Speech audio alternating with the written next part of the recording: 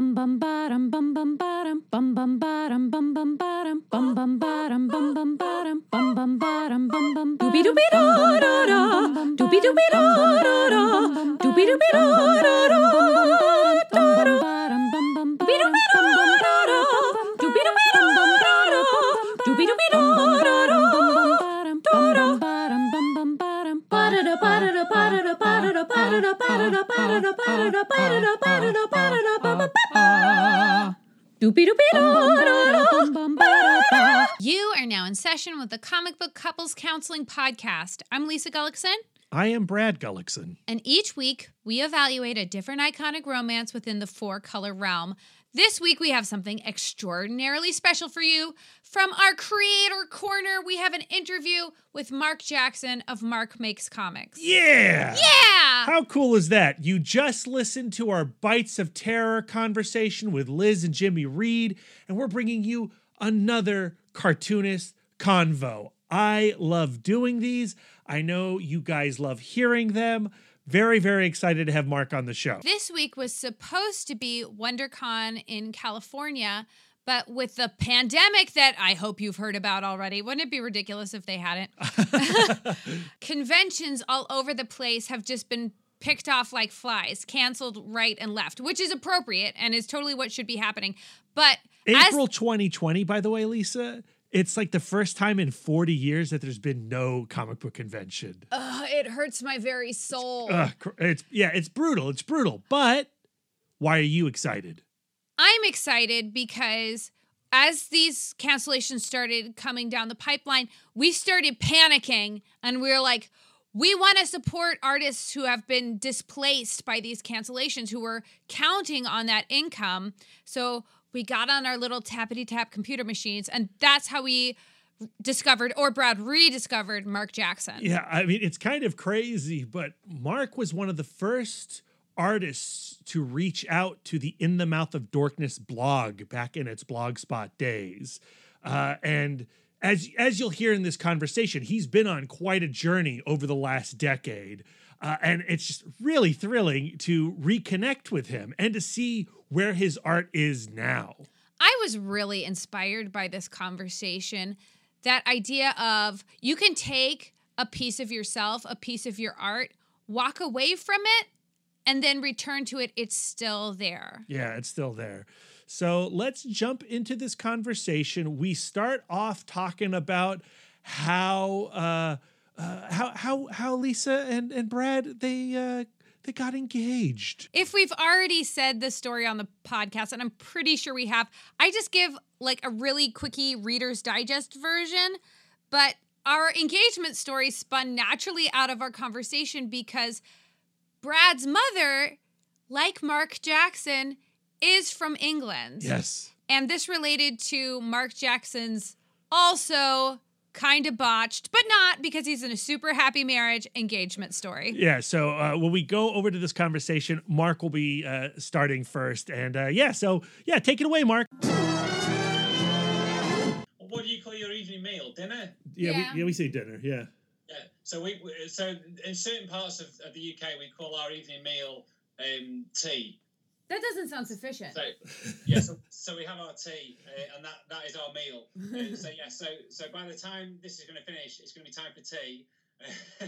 We sound so British. My mom is actually from Devon, so I've actually been to Devon many times in my youth, but it's been about 10 years since I've been back to England. Right, okay, yeah. So you're originally from Devon? Not me, but my mom. Yeah. Right, okay. Okay. Yeah. It's a lovely part of the world. Yeah, it's gorgeous. I've been there for quite a while myself. In fact, here's a bit of information for you. So the last time I was in Devon was for a family wedding, which was in 2006. And it was literally my cousin got married, and we drove so far to go to this wedding. It was like right on the end of the earth kind of thing, you know. And it was a real distance. And on the day after the wedding, we were stood on the little beach where our little hotel was. There was a little tiny beach, just a really small little village. And that was the beach where I should have proposed to my wife. Oh. And it came in my head, and it seemed like the perfect time. and I just didn't do it. Oh. Yeah. So there you go. That was the last time I was in Devon. So But we got there in the end. So we got there in the end. Yeah, where did you end up proposing to your wife? In a far worse place. Brad proposed to me at the Kennedy Center, which is like a big, like in DC, it's like the big place where they do concerts and operas and the whole thing. But it was after we had watched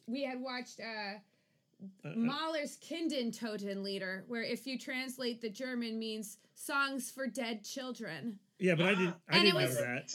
And it was next to the bust of Kennedy's head, so our proposal was very ominous. Yeah. But as I say, you get there in the end, don't you? Yeah. It all works out. That's my wife's name is Jane, so yeah. So give Jane a shout out. Yeah. Do you have kiddos? Do you have children? Yeah, I have 2 children, 2 girls. Nancy, who is 9.5, and Florence, who will be 6 at the end of what month are we on? At the end of May. So are they artistically inclined? Oh, they are, yeah. Nancy, from a really early age, we would just sit and draw together, and she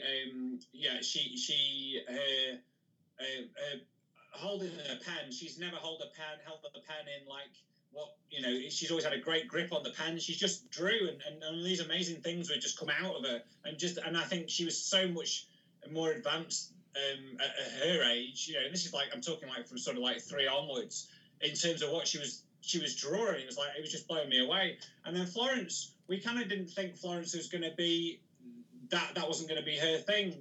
She wasn't really that interested because I didn't spend as much one-on-one time with Florence, because I was when Florence came along, we did stuff with Nancy while my wife looked after Florence, and so I wasn't spending as much time with her in that way. But then it just kind of came out of her. One day she just suddenly showed this drawing, and we were like, "Oh my word, Florence!" And and they both draw in quite different ways. But yeah, they love it. We do a lot of drawing in our house. So I'm kind of curious. I'm really impressed with your recent YouTube launch. Like, right, okay, yeah. What inspired you to finally get onto that platform and to do the types of shows that you're doing there? Right. So basically, what inspired me was, sadly, I do a lot of workshops in schools and libraries all over the country, and I work. So I do independent ones. So people ask me to come into schools. I approach schools. I work in a secondary school each week. I do like a comics and cartoon art kind of little class. So I do a lot of stuff like that, and I do stuff with comic art festivals as well. And in fact, I actually came over to the States last year to a thing called NCS Fest, which was the first comic art festival in America that was held in Huntington Beach in California. So that was the first time I'd done one abroad. So I do a lot of a lot of workshops. And with the, I don't know if you know that there's something going on at the moment in the world. And none of us can go out of our houses anymore. And so literally all my workshops and school work just literally stopped for the next, 6 months at least, I would think. And in terms of the things that I know that I hadn't maybe even been booked for yet, but I know that, with the summer holidays come along, or the Easter holidays, I tend to get approached by different places. Would you like to do a workshop and stuff like that? So I kind of have a rough idea of what I might have been asked to do, and literally everything just went. Mm-hmm. And I thought, well, I need to do something because I've got children who regularly come to my workshops, and I thought I need to somehow do something where I keep my presence online, my profile up, and I'd seen a cartoonist called Joe Was, who's an American cartoonist who I met last year at the NCS Fest, and I think you're about maybe 2-3 weeks ahead of us in terms of how long have you been isolating or on lockdown kind of thing? We're going into week 3. Week 3, God. Yeah. Right. So you guys are in line with us. So we're going into week 3, but I think some parts of the States maybe are going to week 5. Yeah, maybe. New York and Seattle and those places. Right. We're in a suburb of DC. Joe's in, I think he's in Pittsburgh. Okay. And so he had been talking online about getting things ready. And one of the things he was going to do was a YouTube channel. And somebody had said this to me on and off in the past, oh, you should do some of your workshop stuff online. And I thought, I haven't got time to do that. You know, I have a lot of stuff going on and in and out of work. And I thought, I just haven't got time to do that. But maybe one day. And so then Joe was doing that. And I thought, right, I think I need to do that. Everything was just stopped. And it was the week before the schools closed. So I thought, right, I need to get things in line. So I asked him a couple of questions, you know, how did you do it? Why did you do it on YouTube? And this, that, and the other. And my initial thought was to try and do it so I could get paid. So I could do private classes so that the children who sign up for my classes that on the independent ones that I run, I could still do it with them. And that was proving to be a little bit tricky. And I thought, you know what? I'm just going to go on YouTube, set it up and do it for free and see if there's any interest. And maybe I can use Ko-fi, which is like buy me a coffee kind of thing, and get some support from that. And so literally, yeah, I just set it up because I wanted to not let everybody miss out on the workshops that I was doing, and then see if I could broaden my reach with other people. Well, they are the perfect length. Like if you're going to set a child in front of the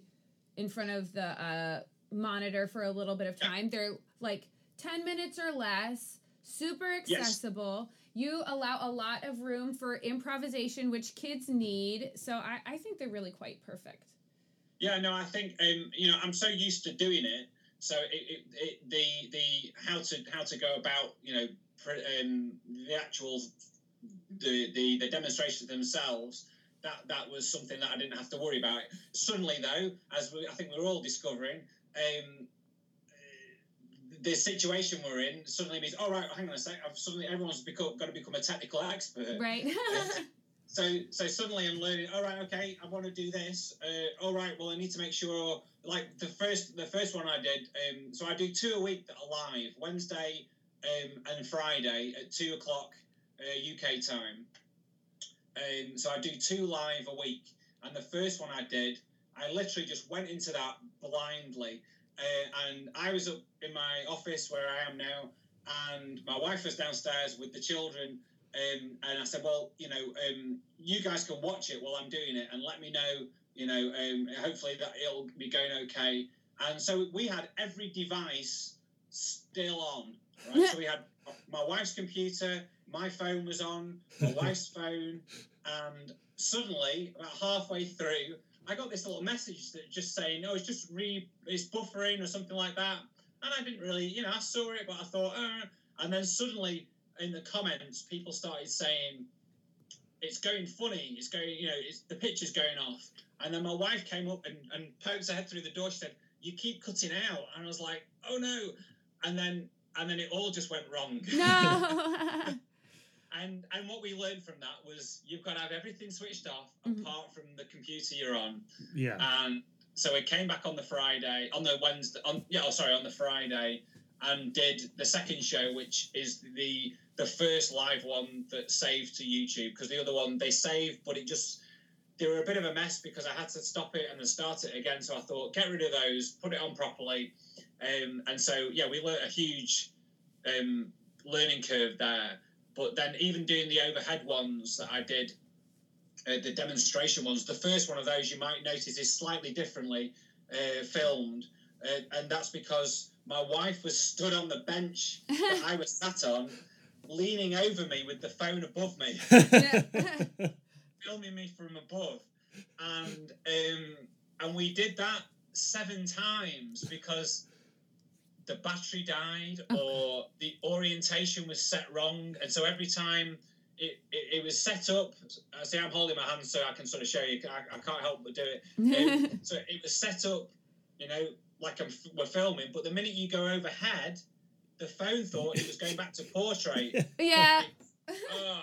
I'm a lot in the same boat as you because I do private piano lessons.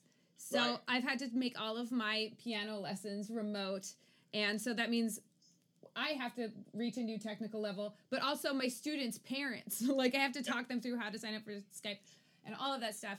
But what we really want to get into is you have tremendous hustle. We found you on Cartoonist Kayfabe. You had sent in one of your packages. What inspired you to do that? Because I'm sure you reached a whole new audience with that. Well, you know, it was funny because I've known of Ed Piskor for quite a few years, and I've been following him, and he randomly started following me on Instagram, which I thought was really cool.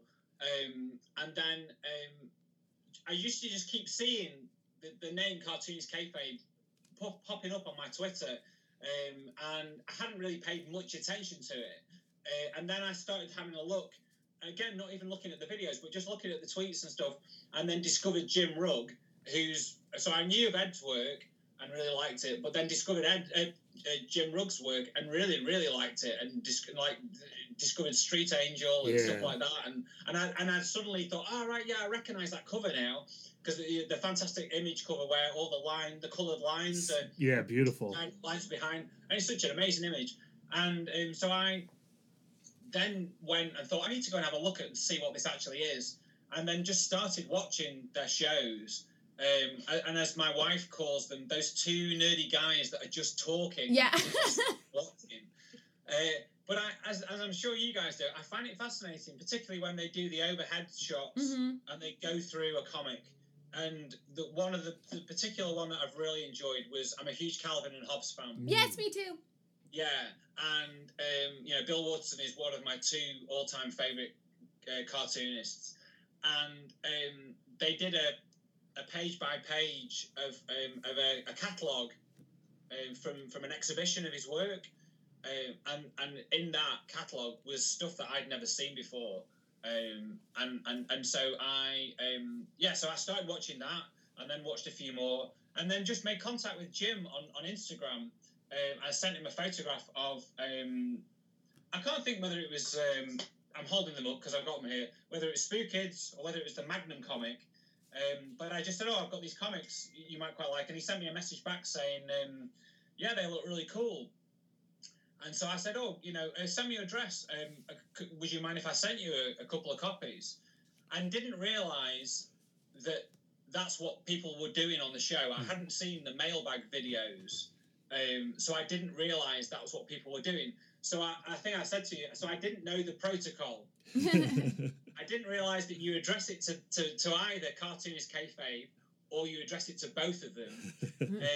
Because if you just address it to one, there's a possibility that the other one might feel a little bit left out. And so I woke up one morning to discover somebody said, I found you. I saw your stuff on Cartoonist Kayfabe. I was like, oh my God, it's actually been on.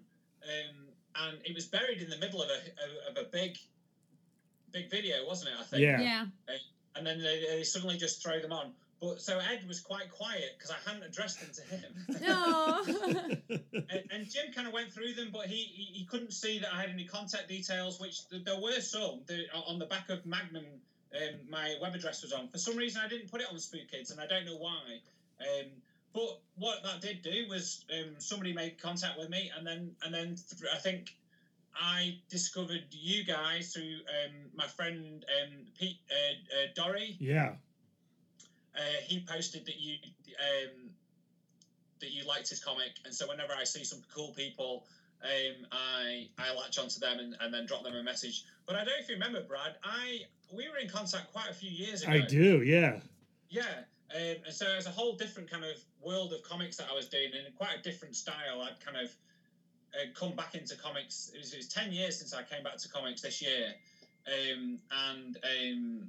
I was doing quite a different kind of a style, because I'm a graphic designer as well. Me and my wife have a graphic design company, and so I was kind of doing this kind of vector. I was kind of coming into the idea of doing comics again and kind of doing these like kind of vector characters. And then over the past 10 years, my hand-drawn style has then sort of come back in, and now I'm fully hand drawn, traditional kind of way. Yeah, we connected originally because I think it was a Man from Space, right? Yes. Yeah, that's the one. Yeah, and so you messaged us, or Lisa messaged you. I can't remember how it happens, and then suddenly I'm like, "Oh, Mark, is that Mark?" Oh, yeah. So yeah. I'm kind of curious about that 10-year gap between Man from Space and now. What brought you back to comics and brought you back to doing comics in this fashion? And then, you've got the YouTube going on, you've got Spoo Kids, you've got the New Adventures of Magnum P.I. So basically the past 10 years of me coming back to it and coming back to comics, about 2008, so 12 years ago, I started buying some comics again. Which then sort of started to, little ideas started bubbling away. And so 10 years ago, I started messing around and doing the Man from Space comic. And then really sort of 2012, we moved house. We had my eldest daughter, Nancy, at that point. And we moved back to my hometown. And I don't know what it was. I was just starting to do different, to think I want to do more comics and I want to do some more hand-drawn stuff. And I started doing a few bits. And David Lloyd from the artist on V for Vendetta. Oh, yeah. He just launched a thing called Aces Weekly. I don't know if you're familiar with Aces Weekly. No. So Aces Weekly is it's acesweekly.co.uk. Is an online comics anthology, and basically it's each volume is six creators, and you get 3 pages a week. Oh, cool. For 7 weeks, and you can subscribe to a volume as you wish. You don't have to subscribe to the whole thing. You can buy volumes. You can buy back issues. And David's whole thing is, in his eyes, print is dead. Oh, sad. And which is sad, but I think the reason why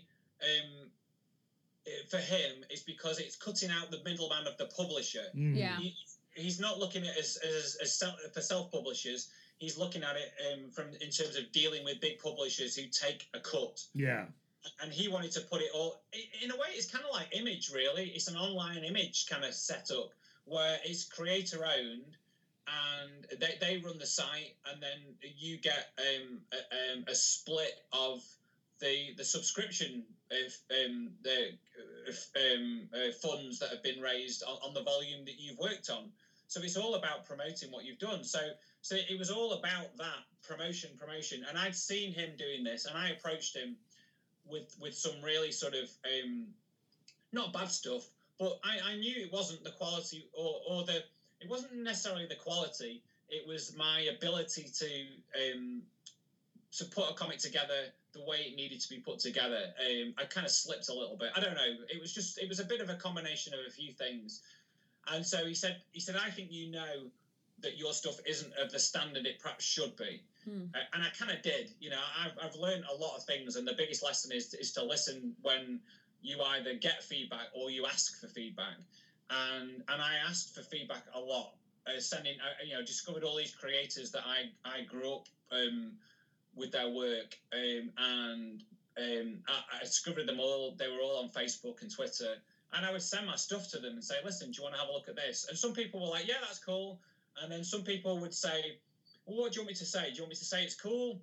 Oh, God. Or do you want me to tell you what I think?"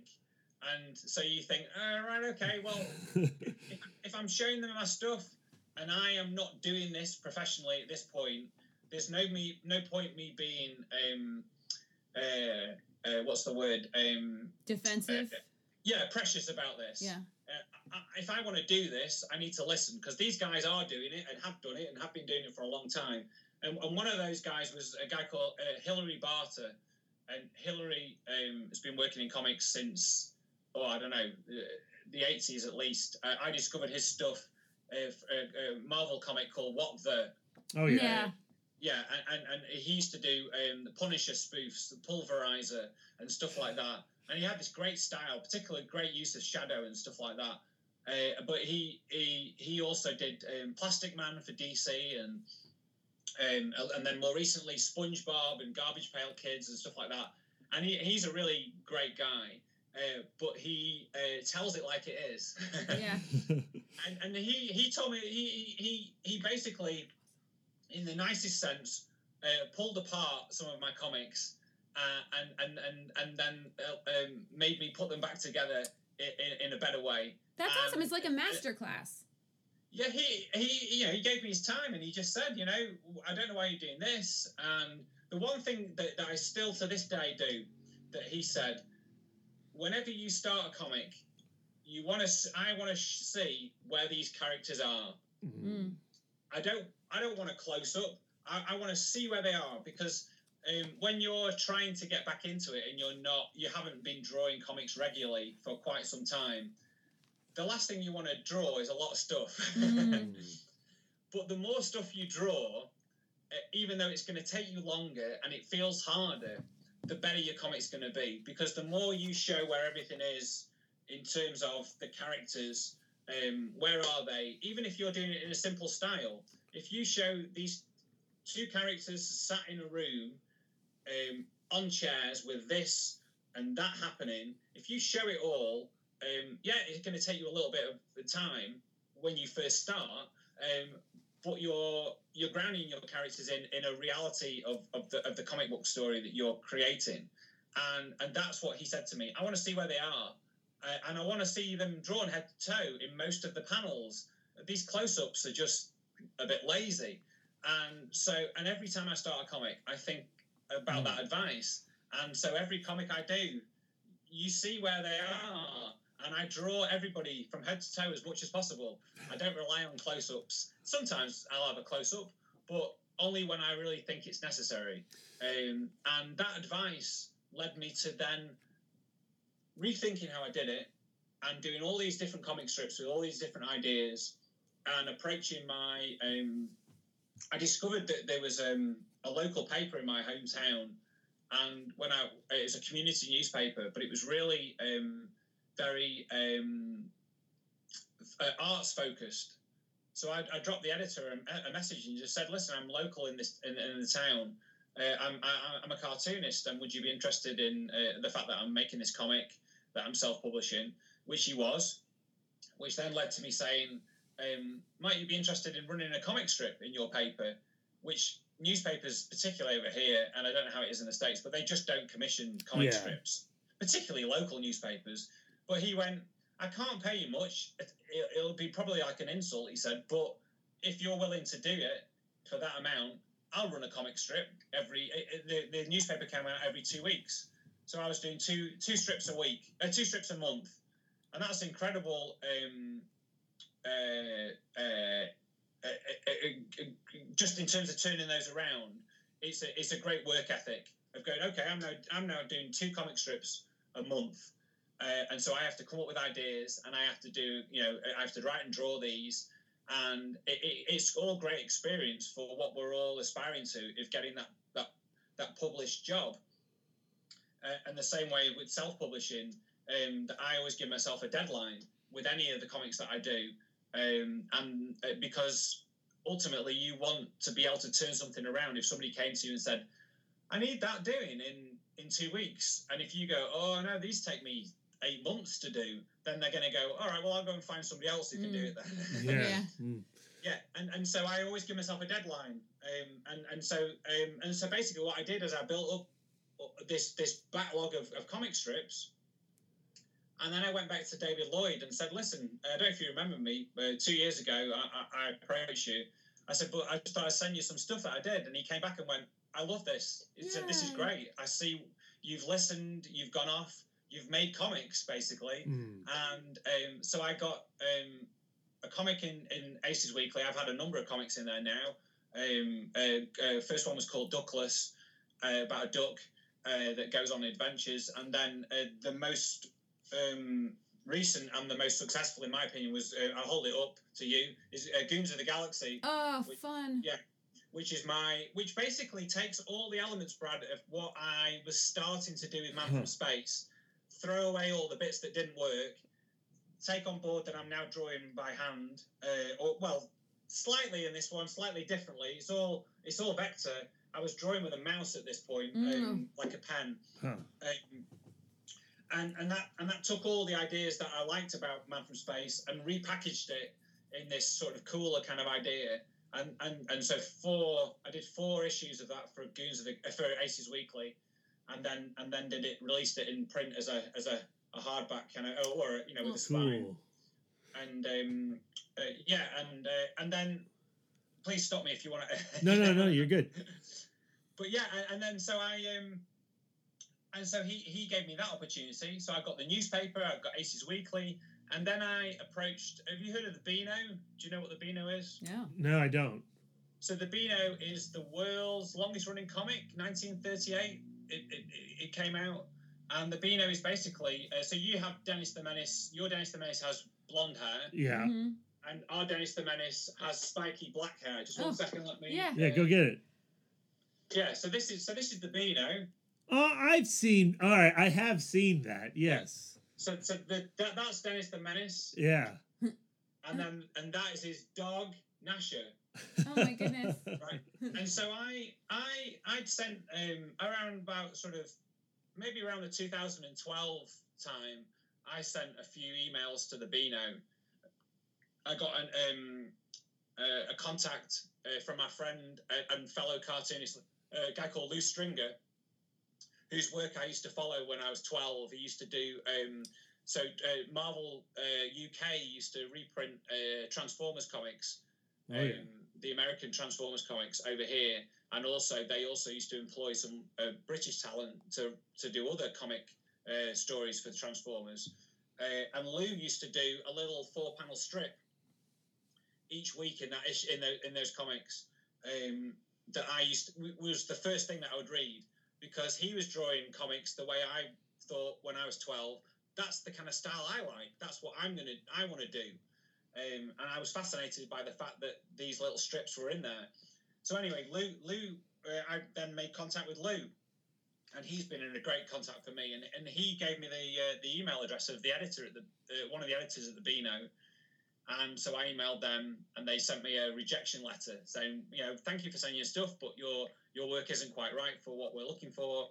But what that did, it got me on their mailing list for other cartoonists, and every 6 months they would send out an email saying they're looking for new comic strips, or either brand new stuff, brand new characters, or new ideas for existing characters. And I ended up on this mailing list, which was pretty cool. And so I sent something off one time and heard nothing back. And then 6 months later, that would happen again. And this particular time, I was armed with all these comic strips from the newspaper and Aces Weekly, and I'd done this other little comic strip called Lenny the Lettuce, which was kind of like my idea of a SpongeBob kind of character, and also a character that I thought would be goofy enough to go into the Beano and be just sort of daft humour that the children would really like. So I sent off all these strips. And then 2 weeks later, I got an email on the day when I was thinking. I never heard back from the Beano. Obviously they weren't interested. So that very day, I got an email from them saying it's no to everything else, but it's yes to Lenny the Lettuce. And so that was so I'd gone from my first published work was in the paper, then Aces Weekly, and then the Beano, the biggest children's comic in British history.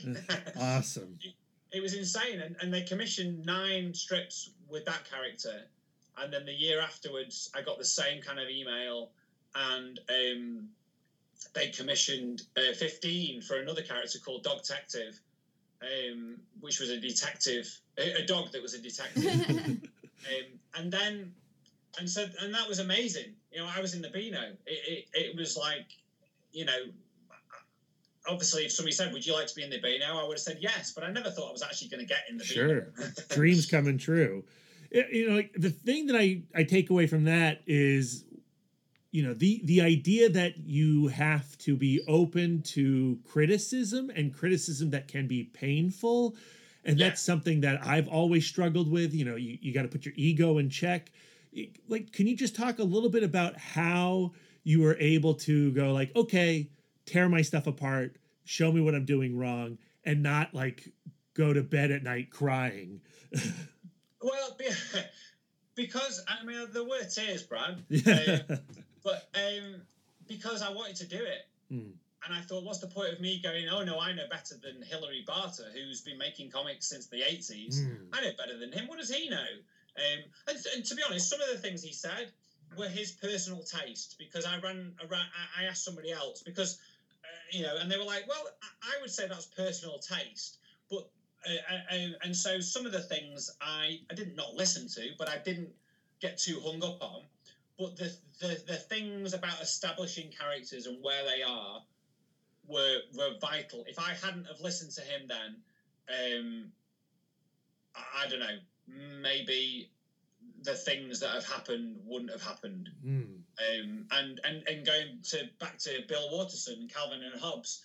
I was reading one of my collections, the anniversary one, where Bill Watson talks about his process, and he said he would make himself draw things that he found hard to draw because those things made the stories and the comics more interesting. And it's really easy to draw what you want to do, but if you draw things that not necessarily aren't what you want to draw, although that might happen because somebody might ask you to do something, you think, well, I didn't particularly want to draw that. If I do commissions for somebody, like family commissions, sometimes I'm drawing things, that aren't necessarily of my interest, but that's what somebody wants me to do. So if I want to get paid to do this as my job, then I have to take that. I do it. And so you can't go, oh no, I only do this, because then you're not going to get that. And you'll never. I wanted to get to this point as quickly as possible because me doing this was indulging myself a little bit, and I had a young family and my time was precious, and I had to be showing my wife that this was something that actually could lead somewhere. It wasn't just me going, oh yeah, I'm just messing around making comics. In order to put my time into this, it needed to have an end result, and that needed to be a positive one. And I knew that I could do this. I knew if I listened to this feedback that I could take that on board and learn how to put a comic together. And I know, and it came quite quickly. Somebody came to me, Mark, the Beano came to me and said, Mark, we need 9 of these. And and part of me was like, oh, but then that didn't last long. It was like, oh, right, okay, I've got to do 9 of these, and I've got to write the scripts for them. I've got to fire them off to the editor. The editor's going to come back to me and make some little typo corrections, spelling mistakes, maybe tweak it slightly, and then I've got to go, right, and now I've got to draw it, and I've got to send it to them, and they go, yeah, this is great. And if I hadn't listened to that criticism, I wouldn't have got where I've got now as quickly, I don't think. Oh man, Mark, I have found this conversation so inspirational and so invaluable. We know we have to have this guy back on. Yes, Brad. Absolutely. You're absolutely wonderful, but we know you have to have your tea. It's tea time. Well, so I've got 5 minutes if you've got them, but it's up to you. So, you mentioned early in our conversation that Bill Watterson was one of your major influences, and you said that there was a second one. So who is the second one? Oh, well, the maestro, Sergio Aragonés. Oh, yeah. Yes. Yeah. So, and I was honored to not only meet Sergio 3 years ago, but I got to work with him. The Lakes International Comic Art Festival, which takes place every October in a place called the Lake District in the UK. I have been working with them for the past 5 years. And in fact, after me setting up the YouTube channel, the amazing Julie Tate, who is the festival director, contacted me and said, Mark, I'd like to support this. And she gave me a little bit of a financial support just to get things going. She was incredible. And my second year at that event, I got a chance, a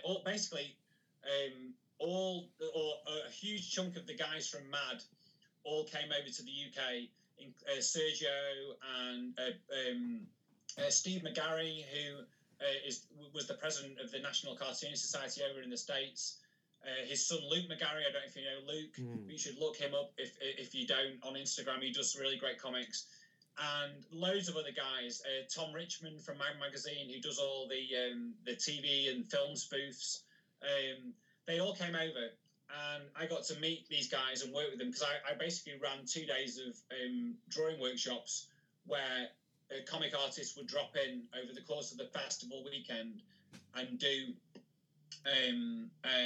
little 1 hour kind of little sessions.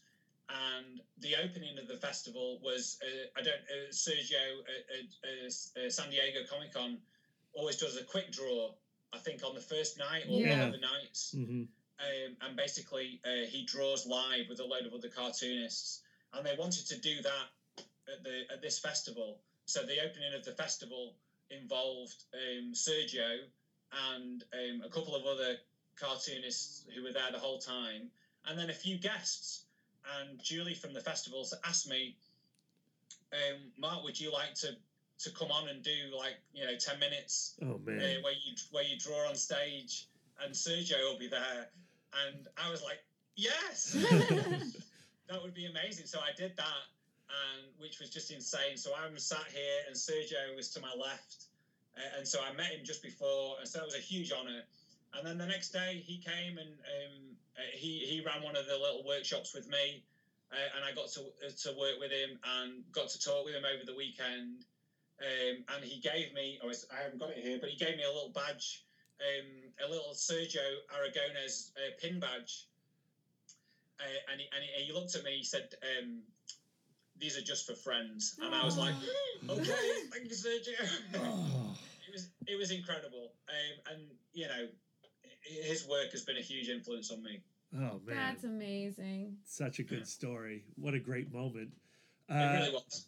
So, Mark, for our listeners, who are now Mark Jackson fans. Madly in love with you. Yeah. Where can they find you online? Remind us again about the YouTube channel. We want to hunt down all your comics. Okay, yeah. So if you go to markmakescomics.co.uk, that's Mark with a C, M-A-R-C. That's where I have my store where you can buy my comics from. And then if you find me on Twitter and Instagram and Facebook as Mark Makes Comics again, so M-A-R-C, Mark Makes Comics, I'm on all the social media. And then if you search me on YouTube as Mark Makes Comics, I come up there as well. So yeah, but then obviously on the covers of my comics, I'm Mark Jackson, but my kind of brand name, I've always just gone with Mark Makes Comics. So yeah, but you can find me that way. Well, when conventions are happening again, and if you're ever on the East Coast, we should totally hang. Oh yeah, definitely. No, I would love to. I think I also organised one myself in my hometown called MacPow. So I live in a place called Macclesfield, and so yeah, I organised one called MacPow, and that happens every year at the end of June. And this year would have been our 5th year, but sadly, due to the situation, I made the decision about 3 weeks ago to postpone it till next year. So it was going to be our best year. In fact, Joe Voss, who I mentioned at the start, he was going to be our first US guest coming over. And we got people like Charlie Adlard from Walking Dead. Sean Phillips, who I've got to know over the past 4 years because he's a big part of the Lakes Festival, as is Charlie. So I hung out with Charlie in America last year, and then he also lent his name and support to another comic festival here in the UK that took place last year. So I had a huge year last year where I went to America and went to lots and lots of comic car festivals, and as well as having mine. And then this year, it's just tumbleweed. Yeah. We feel that pain. But if you guys ever come over to the UK, you should come around sort of October, November time, because the 2 best comic art festivals take place then, and they are the Lakes Comic Art Festival, again, who I mentioned earlier, and one called Thought Bubble, which takes place in November. And if you were going to come to the UK to comic events, I would come mid October and stay for a month. Yeah. and do Thought Bubble as well. So that's my recommendation to you guys. Well, we want to do that because Lisa's never been to England, and we've been talking about our next overseas trip going to the UK. So that's going to happen. Yeah. No, seriously, they get some really big names, and with them being festivals, they're very European model. So they don't just take place in big convention centres. They spill into the town as well, and they have a lot of programs with schools, outreach kind of programs where they work with schools on the run up to them as well. So it's not just something that happens on one day. It's a big thing, and they get some amazing guests at both of those events. So those are the ones to look out for. Yes, you sold us. You sold us. And maybe come to mine as well one year. Yeah, absolutely. Mark, thank you so much for joining us on the podcast today. We really appreciate it. We want to do more sort of these creator corners. We want to have more interviews. We definitely want you back on the show. Thanks so much. Thank All right, take care, guys. So great talking to you, and keep up with the great work. Yeah, thank you. Take care. All right, take care. Stay well. I still don't understand why they call their evening meal tea. You're going all the way back to the beginning of the conversation. It just sounds like a lie to me because, like, you're saying, oh, we're just going to have, it's tea time, we're going to have some tea, and then you sit and you have, like, a full meal? But, Lisa, tea in English culture is something I don't think Americans can understand at all. I mean, it is baked into their DNA. Is it a lighter meal? I have no Are they idea. having a roast? I don't know. I don't know. What I really love about this conversation is that he's inspired by the comic strip as an art form. Growing up, I didn't read comic books. I didn't go to the grocery store or the comic book store, but I read the funnies out of Washington Post literally every day. I knew what was going on in For Better, For Worse. I was emotionally invested in pickles. Yeah, I was the opposite. I still, to this day, I still really don't like the idea of the comic strip. I'm breaking those walls down here and there, and people like Mark Jackson are helping me do that. But that's an art form that I did not grow up in any way. I'm pretty sure my entire vocabulary came from reading Calvin and Hobbes. And also my kind of twisted sense of humor. Yeah, and that's really where I should go back because I haven't read much Calvin and Hobbes at all, and you are obsessed with him, and so is Mark. We would flop, like they would make like soft cover versions of comic strip books, and we would flop those over our lap, and that would be our evening bedtime story. That feels very merrier to me. It is extraordinarily merrier. Yeah. And then one of my last Christmases that I lived at home, I gave my parents like the big tome of Calvin and Hobbes. Yeah, those Barnes & Noble beasts. They're impossible to read because they are enormous, but it meant so much to us. Yeah.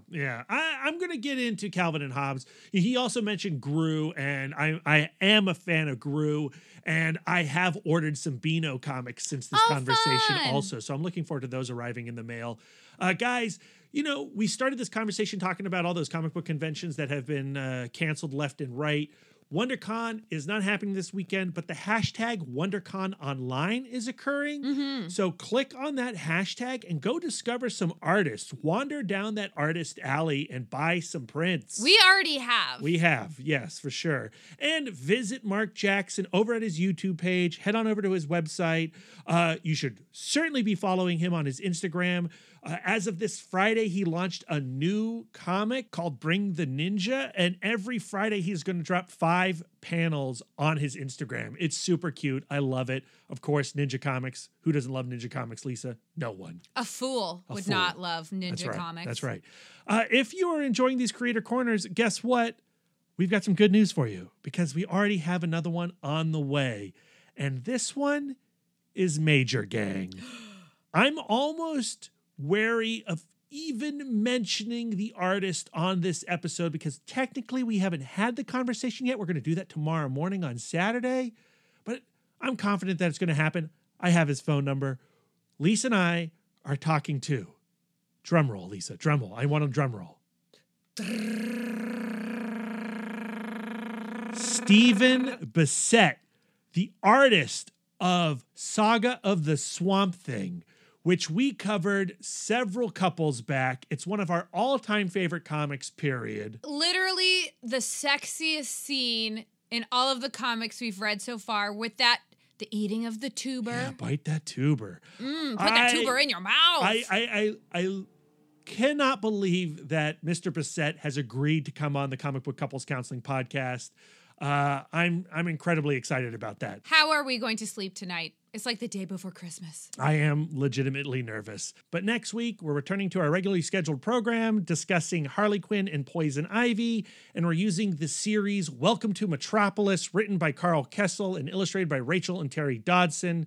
And Lisa, we've got a new relationship guru. We've gotten rid of Ben Schwartz and Laura Moses. Apologies to them. But our new relationship guru will be sex advice columnist, author Lindsay King Miller, using her book, Ask a Queer Chick, a guide to sex, love, and life for girls who dig girls. Yeah.